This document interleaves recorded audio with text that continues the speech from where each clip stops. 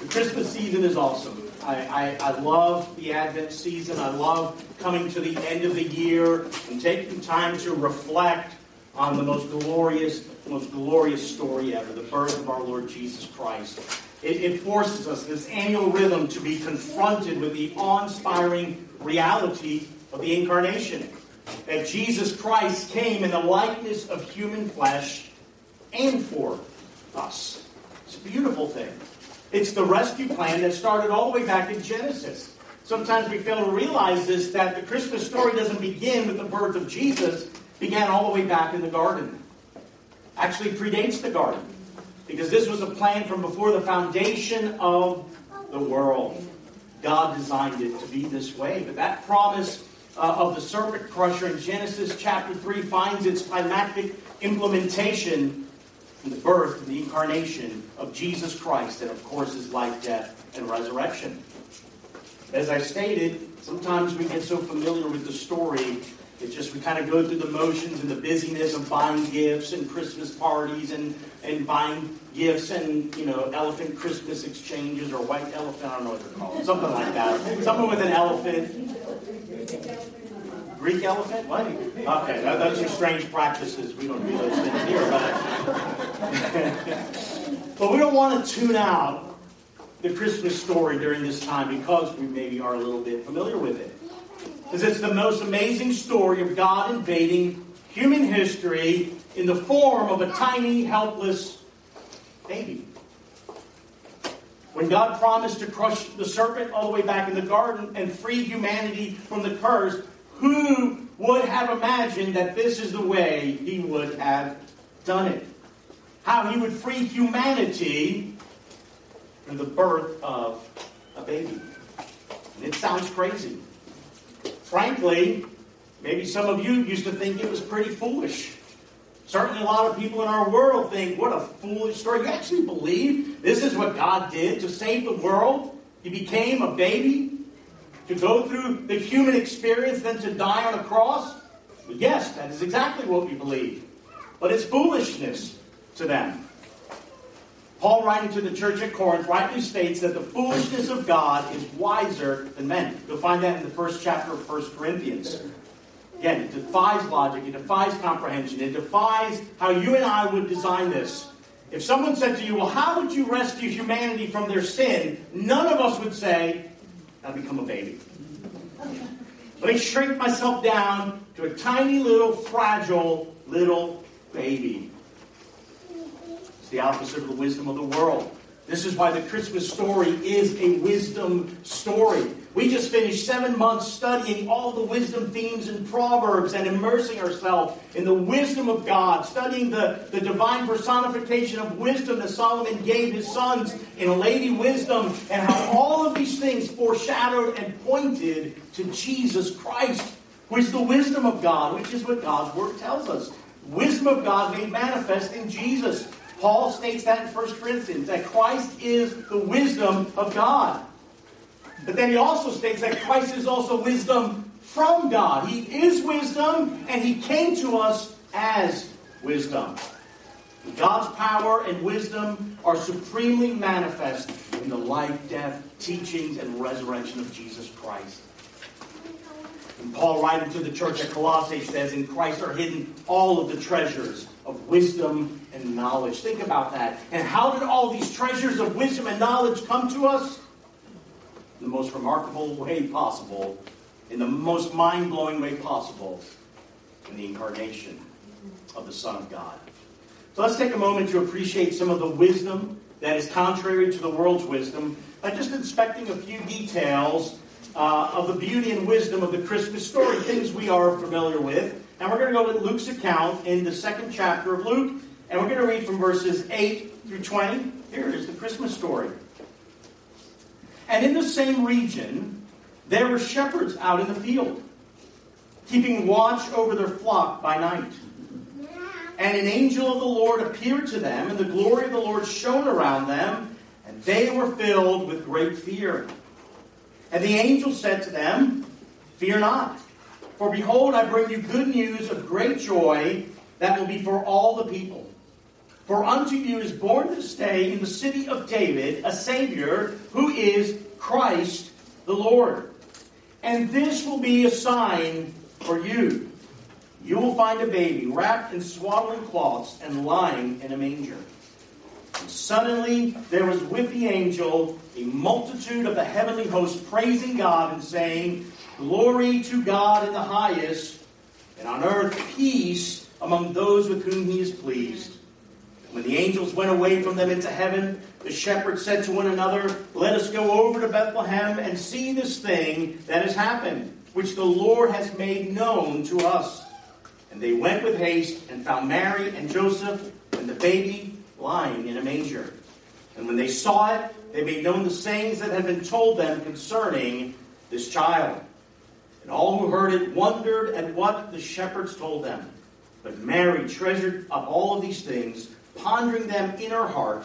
And the shepherds returned, glorifying and praising God for all they had heard and seen as it had been told. This is the word of the Lord. Now, just reading portions of this story causes me to just find some of these things so contrary to the way we think in this world, to the perspective of the world. I'm especially thinking of the message here, the marketing message, right? If you begin to look at this. Because here the angel tells them that he's proclaiming the greatest news ever. Peace. Christ the Lord, the promised Messiah, he's here. He's come. He's here right now. You get to go be witnesses of this and see them. Now, a message like that, you'd want to go viral. Right? All YouTube, social media influencers, what do they want? They create content so that it would go viral. So that more eyeballs and more people get to see and hear the message that they want to put out. So you'd want to think, if the angels wanted this message to go viral, where would this message be broadcast? Well, I would say probably one of the places with most people, like a large city. How about Jerusalem? Man, they should have been waiting for the Messiah there.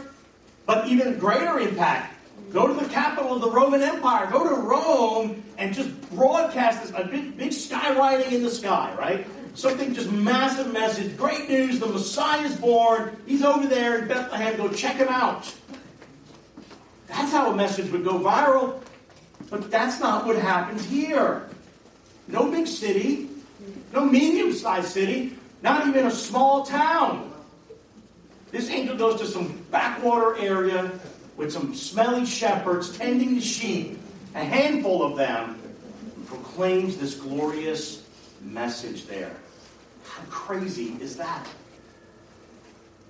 Didn't bring the message to the elite. Didn't bring the message to the most powerful people, social media influencers. He didn't bring this message to the religious leaders who could have rapidly spread this message that the Messiah that they'd long awaited for had finally arrived. But no, the angel appears to shepherds. Where is the wisdom in that? Where's the logic in that? How does this, on any level that we can think of, make sense when we've got the greatest message being brought to humanity? It sounds foolish.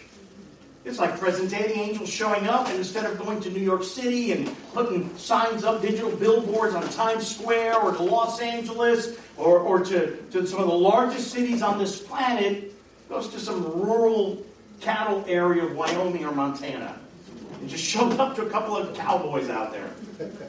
That's what's happening in this story, and it's crazy. So the angel appears to them, and as you can imagine, they soil their undergarments.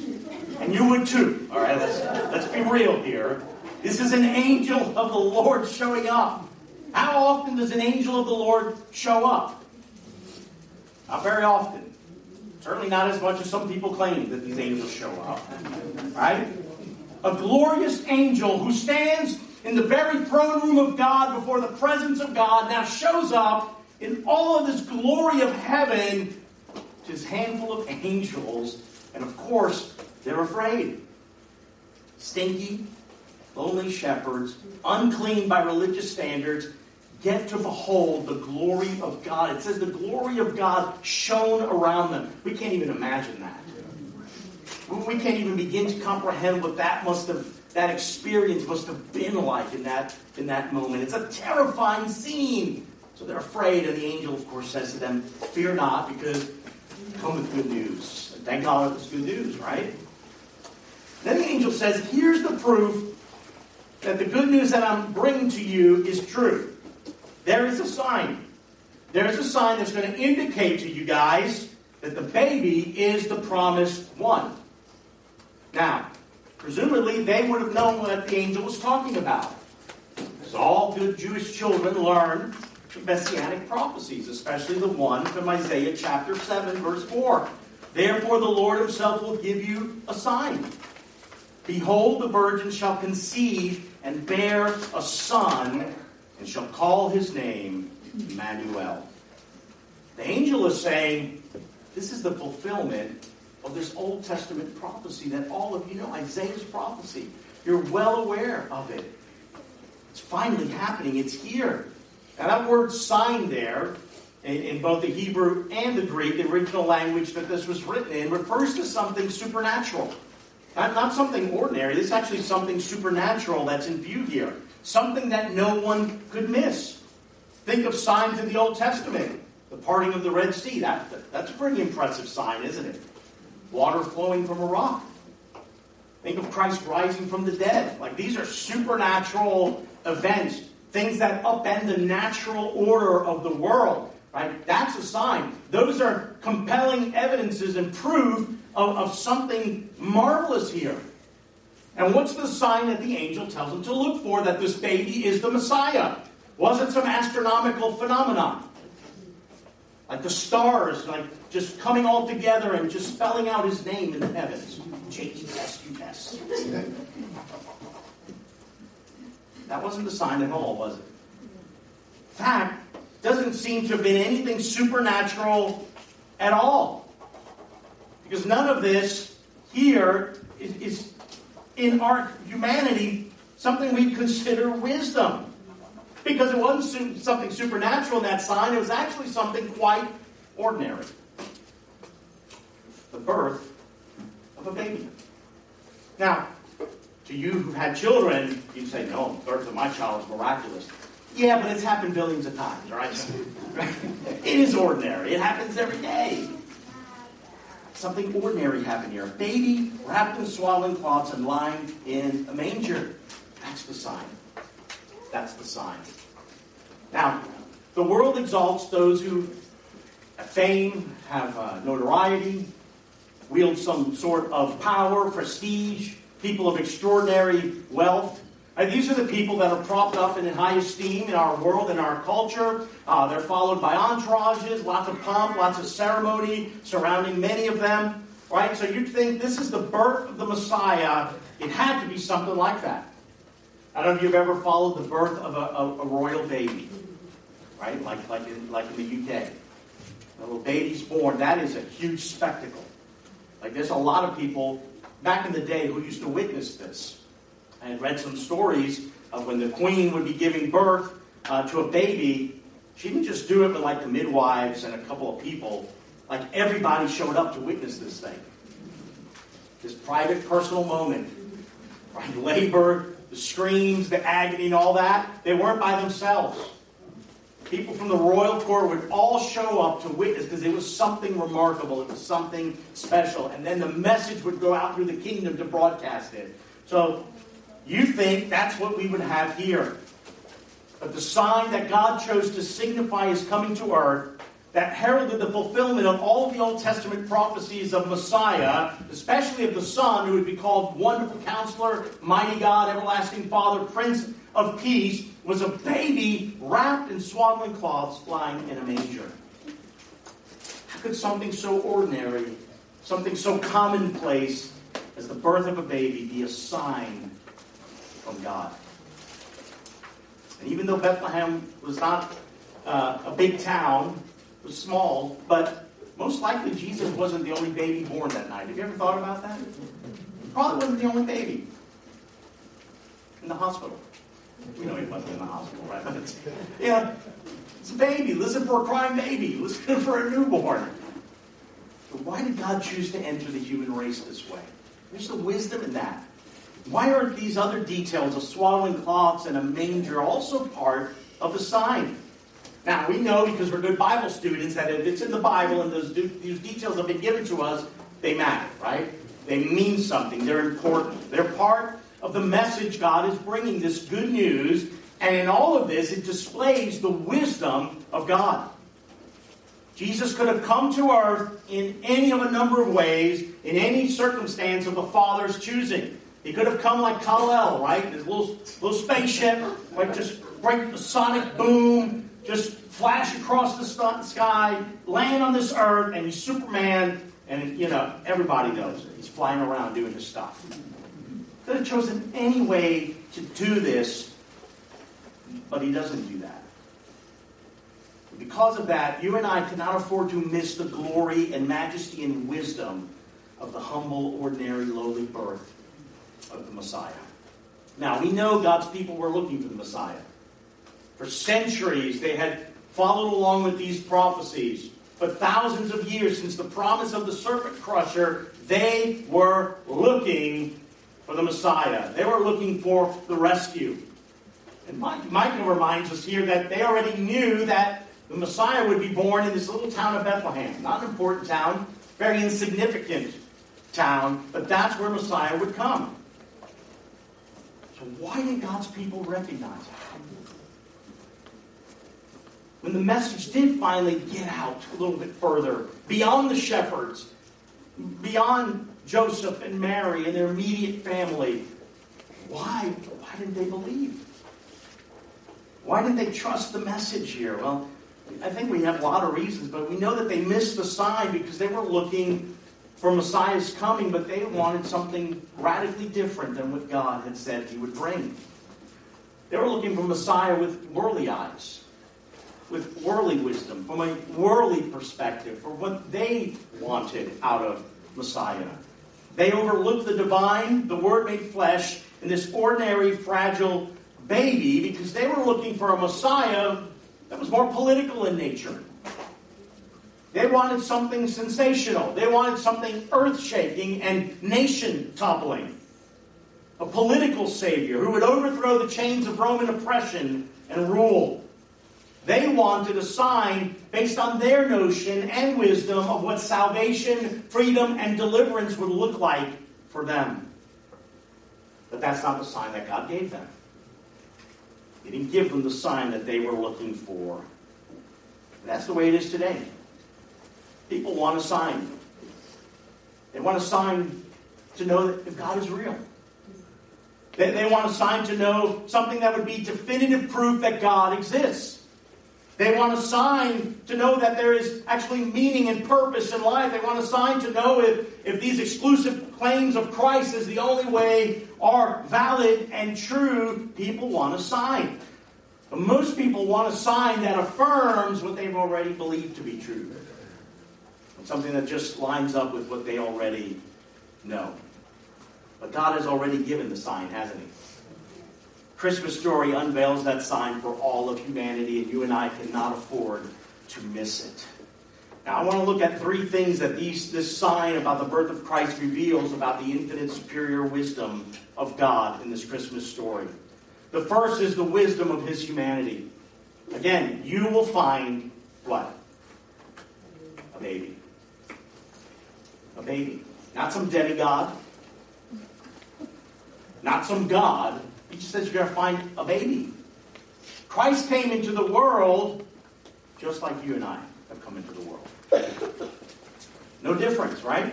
Even though his conception was miraculous, right? A virgin birth, right? His physical birth was completely normal. Guess what God did not do?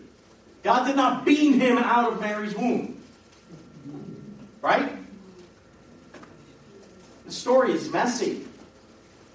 If we take it out of the nice elementary school Christmas plays and stuff like that. Those of you who have experienced the pains of childbirth, who have witnessed childbirth, know it is not just something simple, sweet, and easy. This is what Jesus experienced coming into this world. He was born the normal way, just like everyone else. That brings us face to face with the truth of the incarnation.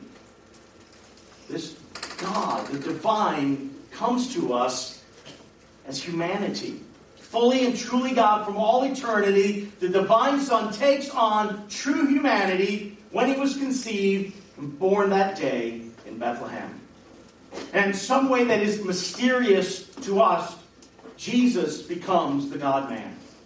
Two natures joined together in his one person. Fully God and fully man. In fact, 1 Timothy 3:16, Paul writes this, "Great indeed, we confess, is the mystery of godliness." And how does he start? He was manifested in the flesh. But that's a mystery. You and I can't even begin to comprehend that. God, the greatest being in all of existence in the universe, the King of glory, who was and is to come, became, added on to himself, humanity, the nature of humans. That's what he did. And in that he becomes Emmanuel, God with us. And why did he do that? Well, we know. He entered humanity to save us, to rescue us, to provide for our salvation. It's the central truth of Christianity. It's what we believe. If Christ had not been born as a man, he could not have died for our sins. He had to become like us in order to save us. So that's what this passage tells us. That the Lord of heaven, the Lord of glory, the one who would save his people from all of their sins, enters earth as a tiny baby to accomplish the will of God. It's mind-blowing. It's not the wisdom of the world, but it's what Scripture declares. Hebrews chapter 2, verses 14 through 18. "Since therefore the children share in flesh and blood, he himself likewise partook of the same things." Well, answers that question right off the bat. Why did he have to come as a man? As humans? Because that's what we are. In order to save us, he had to become like us and partake of the same things, that through death he might destroy the one who has the power of death, that is the devil, and deliver all those who through fear of death were subject to lifelong slavery. For surely it is not angels that he helps, but he helps the offspring of Abraham.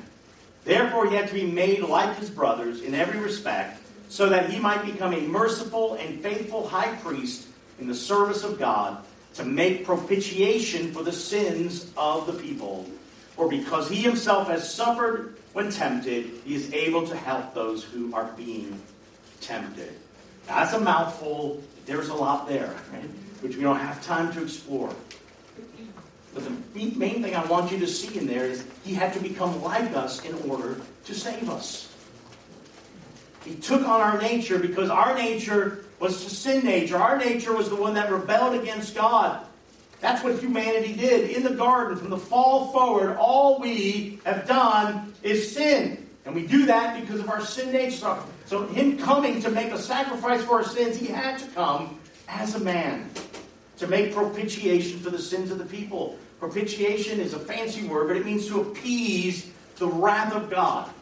To appease the righteous requirements of God's law, of the penalty of sin, the payment of sin, the wages of sin, which we know is what? Death. He makes propitiation for the sins of his people as a man. The second thing I want you to see is the wisdom of his helplessness. He was wrapped in swaddling cloths. Now, we already know newborns are helpless, right? Yes? Yes. They can't live on their own. They can't do anything on their own. Okay? They're dependent on their mother. They're dependent on their father. They're dependent on others to take care of them. But in that day, newborn babies were wrapped in strips of cloth. They call them swaddling cloths to protect them from the harsh environments. They'd wrap the arms. They'd wrap the legs. They'd wrap the torso really tightly. That baby looked like a mummy, basically. But it was a harsh environment. And this was just some crude form of protection. You know, there was no hospitals, right? There were no birthing units, birthing centers. There were no 24-hour clinics. Right? You had to protect a little baby from the harsh elements. And this is the way they do it. They wrap them in swaddling cloths. It's not cruel. It's just what they had to do. But what does this binding of Jesus tell us? What is the wisdom being projected through this portion?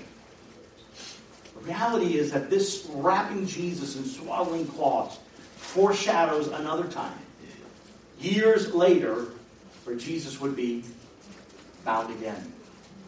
He's bound again as he stood before the Jewish authorities. He stood before his accusers with his hands tied. At his death, what did they do? They wrapped him in strips of cloth and burial cloths. In fact, Luke 23:53 tells us that he was taken down and wrapped in a linen shroud. Jesus entered the world as he would leave it. Bound. Wrapped. He entered as a helpless baby, and in human wisdom, we look at his death and find him helpless at his end. This picture of Jesus being wrapped is also a picture of the human condition. Because it's how we find ourselves apart from Christ, bound. We find ourselves bound up as slaves to sin and death. And we, like a baby, are helpless. How so? We're helpless to do anything about our situation.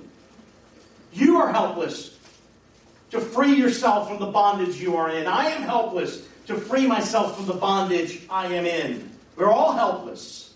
Every one of us is born a son of Adam, dead in our trespass and sins. None are born righteous. None are born with the capacity to become righteous of their own.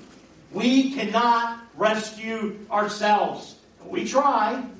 We try really hard, but we will never be successful. We're helpless to loosen ourselves to that which enslaves us. And this angel appears to these shepherds first because they represented who Jesus came to save. Rebels and sinners. I don't know if you knew this about shepherds in that day. We have these nice little pictures of shepherds, but these were rugged looking dudes. They weren't very godly men, most of them. In fact, they had a reputation for being dishonest. By religious rites, they were unclean. These were not, godly people. You wouldn't consider them that. Rebels, outcasts, sinners. Helpless to do anything about their condition. And that's who Jesus came to save. But Jesus himself, he was bound. And he was helpless. To what end? To eventually set us free from the things that bind us. Third, let's look at the wisdom of his humility in the third part of the sign. Find a baby, wrapped in swaddling cloth, lying where? In a 5-star hotel. In a manger. Now, we get our concept of the manger, right, from, maybe the nativity scenes under our tree or something like that, or in Christmas plays, and, we have this idea that they were these just they were made of wood. They're kind of rustic looking, kind of like in our picture over here. But that's not really the view of the manger, the scene of the manger at all. Most of these things are not good representations of what it actually looked like. Because we're talking about the first century here. In the first century, stables were nothing more typically of just a bunch of stones put in a circle. And animals would be kept inside of that. And sometimes it was built around the side of a hill. And the trough, which is the manger, was actually a piece of stone that was hewn down. And that's where the feed was placed for the animals to feed. Nothing cozy, nothing comfortable. Nothing with a nice little burlap sack and hay and, a nice, he must have been just comfy and warm in that. I don't know, that's not the picture, right? It was a lonely, dirty, smelly place. He was laying on this stone hewn from a slab of rock. It's a powerful foreshadowing, once again, in the wisdom of God of another time, the time of his death. On that day, when he died, where was he laid? Laid in a tomb made out of what? Hewn out of stone, hewn out of a rock. Laying on a slab. Luke 23:53, let's read that whole part. He took it down, took the body of Jesus down, wrapped it in a linen shroud, and laid him in a tomb cut in stone where no one had ever yet been laid. Here's why we can't have a sanitized view of Christmas. The one thing that looms large over the manger scene is the cross. The bloody cross of Calvary. We want to focus on the baby, but the baby didn't remain a baby, did he? The baby was born to die. The baby was taken from that one piece of stone, and at the end of his life was placed on another. The bloody scene of the cross reminds us of the reality of Christmas here. This baby that was lying forgotten by those who were supposedly expecting him, exposed in the harsh elements in this stable, the one who was not welcomed into the world in a manner befitting of his royal status as king of the universe, the one found by these shepherds, where was he? Resting in a feeding trough. This is the sign that God says these shepherds are to look for. And he came in the most unlikeliest of ways. Where is the wisdom in any of this? Well, it's not our wisdom, is it? It's not our wisdom at all. He came in the most unlikeliest of ways, and he comes in this humility. Philippians 2:7 says that Jesus made himself nothing, taking the form of a servant, being born in the likeness of men. There's nothing about this baby that was this sign that appeared supernatural. Nothing screamed Messiah by looking at this baby lying in the manger. No halo around his head. The Magi didn't arrive until much later. You can take them out of your nativity scene. They didn't show up there. You know this. There were no angels. Isn't this astonishing that no angels were visible there in this Christmas scene? No choirs of angels sing. The shepherds get to enjoy the angelic choir. This handful of shepherds out on the backside of a hill get to hear this multitude of the heavenly host glorifying God and singing praises. What do they see here at the birth of Jesus? Not that. Animal feed and animal dung. Zechariah gets to see an angel in the temple. Mary gets to see an angel when she's told that she would conceive. The angels appear to the shepherds, but no angel at the place of Christ's birth. If you've been there, if you've witnessed this scene, you would have concluded that this was just a baby born like any other day to a poor young couple. Nothing to see here. Move along. There's nothing special here. Nothing about the outward circumstances pointed to God. I just find this to be the oddest of signs in our human wisdom. Nothing God does makes sense to our human mind, to our human reasoning. We can't comprehend it. For sure, none of us would have crafted Messiah's coming this way, the way that God orchestrated. Now, we know how the story ends. We know that Jesus is Messiah. We know his life, death, and resurrection secures for us deliverance and salvation. So what is our takeaway from this? Knowing that this is about the wisdom of God, not our wisdom and how we would have saved ourselves. But I find it profoundly reassuring that behind the Christmas story is a God of unparalleled wisdom. Because if it was left to our designs to figure out how to rescue ourselves, we are doomed. We do not have a chance. We have no shot in any of this. But it's reassuring that it's the wisdom of God that reigns supreme here. That we have a God who does what he wants. We have a God who doesn't need to ask us for counsel. Hey guys, how do you think I should do it? What do you guys think? I'm kind of thinking of doing this, and the son as a baby. How's that sound to you guys? Oh, we would have rejected that, right? We want a superhero. We want the Avengers. That's not what we got here. We got a baby. From our limited perspective, his ways make no sense at all. But that's comforting. And that's okay.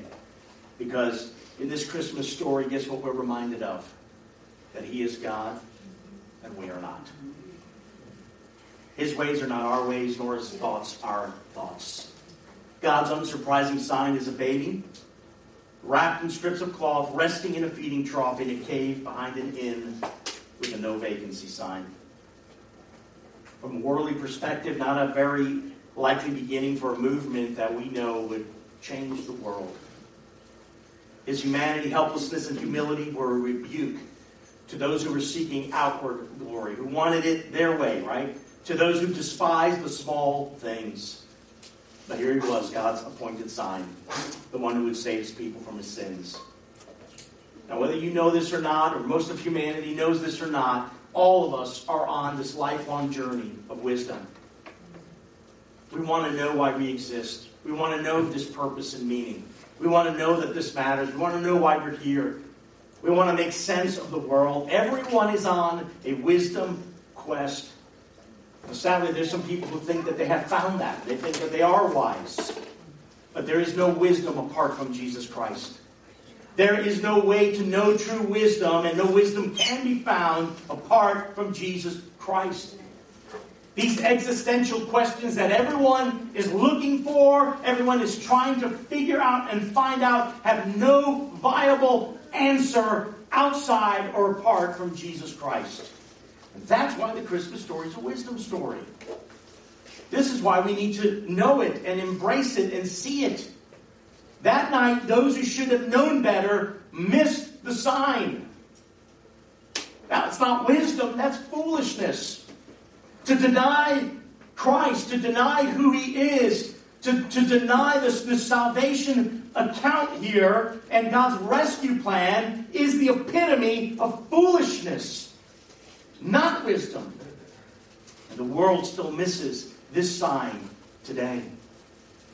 His humanity, helplessness, and humility remind us of the simplicity of the gospel. For in the gospel, we're told of our sin-sick condition. We don't know it apart from that. We don't fully realize that apart from the reality of coming to grips with this, that Christ came. Why did He have to be born as a baby? Because we're sinners. Because we're hopelessly lost without Him. Because apart from Him, we would never know the wisdom of God. We'd never be able to behold the wisdom that has come from God to rescue us and to save us. Could not know it. The gospel tells us that God's remedy for our condition is Christ. And the gospel summons us to repent and believe Jesus. To trust in Jesus. This wisdom from God, the sign that God rescues rebels and saves sinners. The humanity, helplessness, and humility of Christ's coming declares the vast superiority of God's wisdom. That's what I want you to see in the Christmas story. God did for us what we could have never done for ourselves. Not the brightest minds that ever existed in this world could have rescued us. The collective wisdom of all of humanity, whoever was, is now, or ever will be, could never have rescued us. Only in the wisdom of God can we be rescued through Christ. And my prayer is that this story of Christ's birth would remind us of our desperate need of a Savior. That this incarnation story would remind us that God's ways are not ours. That the wisdom of God is vastly superior to our wisdom. Where we think we might know better, we need the wisdom of God, the wisdom that's found in Christ. And that this story of Emmanuel, God with us, would remind us of His great mercy. For God, knowing that our greatest need was this rescue, He sent us a baby. And that baby would grow in wisdom, and eventually He would lay down His life for rebels and sinners like you and me. And in His death, He'd be returned to the place where He started. He laid on a stone. Brothers and sisters, I pray that when we come to the Christmas story, when we look at it, when we talk to our kids about it, we don't just leave it at the little baby. This is something so far greater than that. The wisdom of God is wrapped up in all of that. It's for our salvation. It's for His glory that Christ came and triumphed over sin, death, and the grave for our salvation. And may our response today be like that of the shepherds, who having laid their eyes on Jesus, the one that they were told about, they laid their eyes on the wisdom from God. What does it say they did? They returned glorifying and praising God for all that they had seen and heard. May that be what we be found doing on this Christmas day.